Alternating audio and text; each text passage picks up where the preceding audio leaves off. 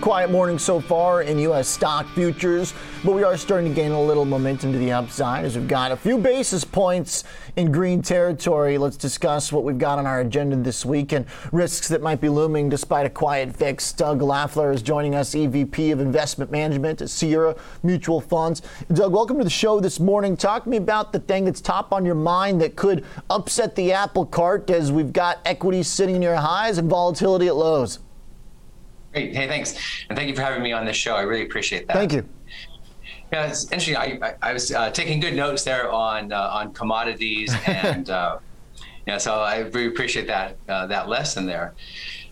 It's really interesting to me. There's been so much discussion lately from the Fed. So if you go back a couple of months ago, on their dot plots, they were not expecting to increase rates at all, Fed fund rates, until 2024. Then it got pulled forward to 2023. Now we're seeing some people really talking about it even right now. So the Fed oftentimes seems like they're complacent, and then they kind of panic a little bit and pull back. And maybe we're doing this again now. I don't really know.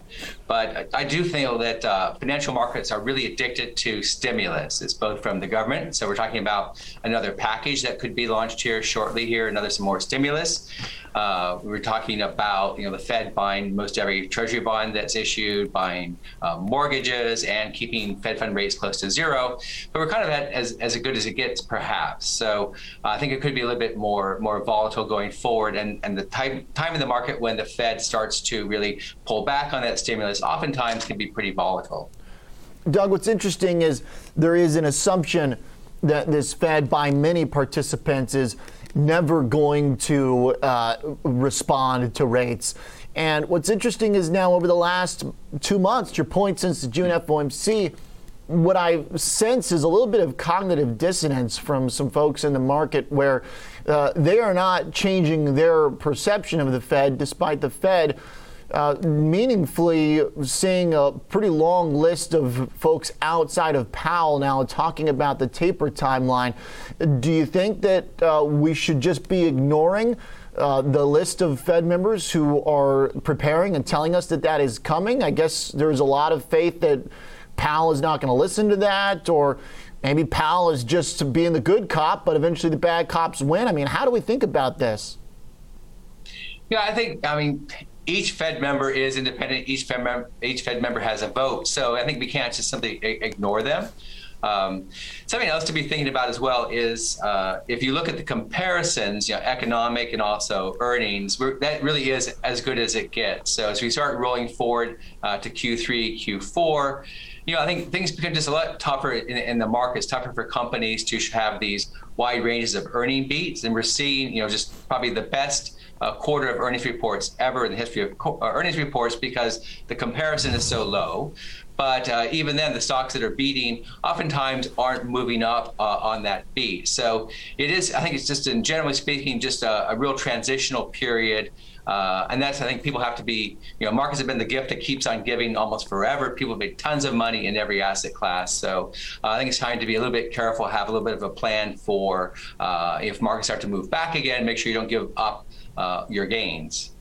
What do you think such a plan entails right now? How do you hedge, or how do you brace for volatility in a market where things have been pretty highly correlated to the upside? We've gotten some of that breaking a little bit over the last 4 months since February. Some of the frothy stuff in the market has come off the highs.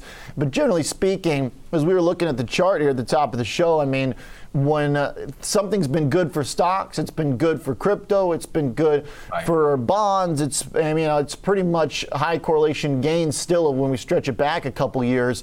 So how do you hedge an equity down move or volatility if you think it's coming? Sure. Well, we do at Sierra, we use trailing stops in all of our positions. We manage fund of funds, so we kind of outsource to the experts to buy the individual stocks and bonds. But we have trailing stops in all of our funds. And so that kind of sets us in advance, without emotion, when we were going to get out. So we know, when we would get out, not by date, but by time. And I think investors as well should think about maybe, if I've made 30% on my equities in the last year, at what level would I might want to pull back a little bit just to protect the rest of it. So It's just, I think, something to think about. But we have a very particular, quantitative rule-based approach here at Sierra Mutual Funds. Okay. And Doug, just as a final thought here, in terms of timeline, I mean, is this type of volatility seem like something that could happen at any moment, or do we really need to see meaningful signaling from the Fed that, okay, this goes all the way up to Powell and that he's going to respond in the same way that we see other folks hinting at? Yeah. Well, I think, and just before I came on, I'm talking a little bit about August is kind of a volatile month, so we don't make predictions here about things when it's going to happen. But August oftentimes is a pretty volatile market just because people aren't in the office. So I think they aren't going to, the Fed's not going to hold up a sign and say, hey, this is the day you should panic. You just have to be careful for that. So you never know when that might come up. And I definitely think that one issue we have here is nothing really is cheap. So there's not good alternatives. You can't go to cash because you get paid zero for it. Fixed income rates are quite low.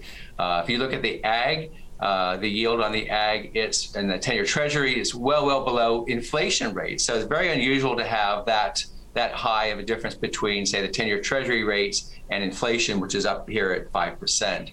Mm-hmm. All right, Doug, thanks for the thoughts and a good broad top-down look at how policy is informing this discussion. Thanks for being here, Doug. Appreciate the kickoff on our show. Doug Laffer is the EVP of Investment Management at Sierra Mutual Funds.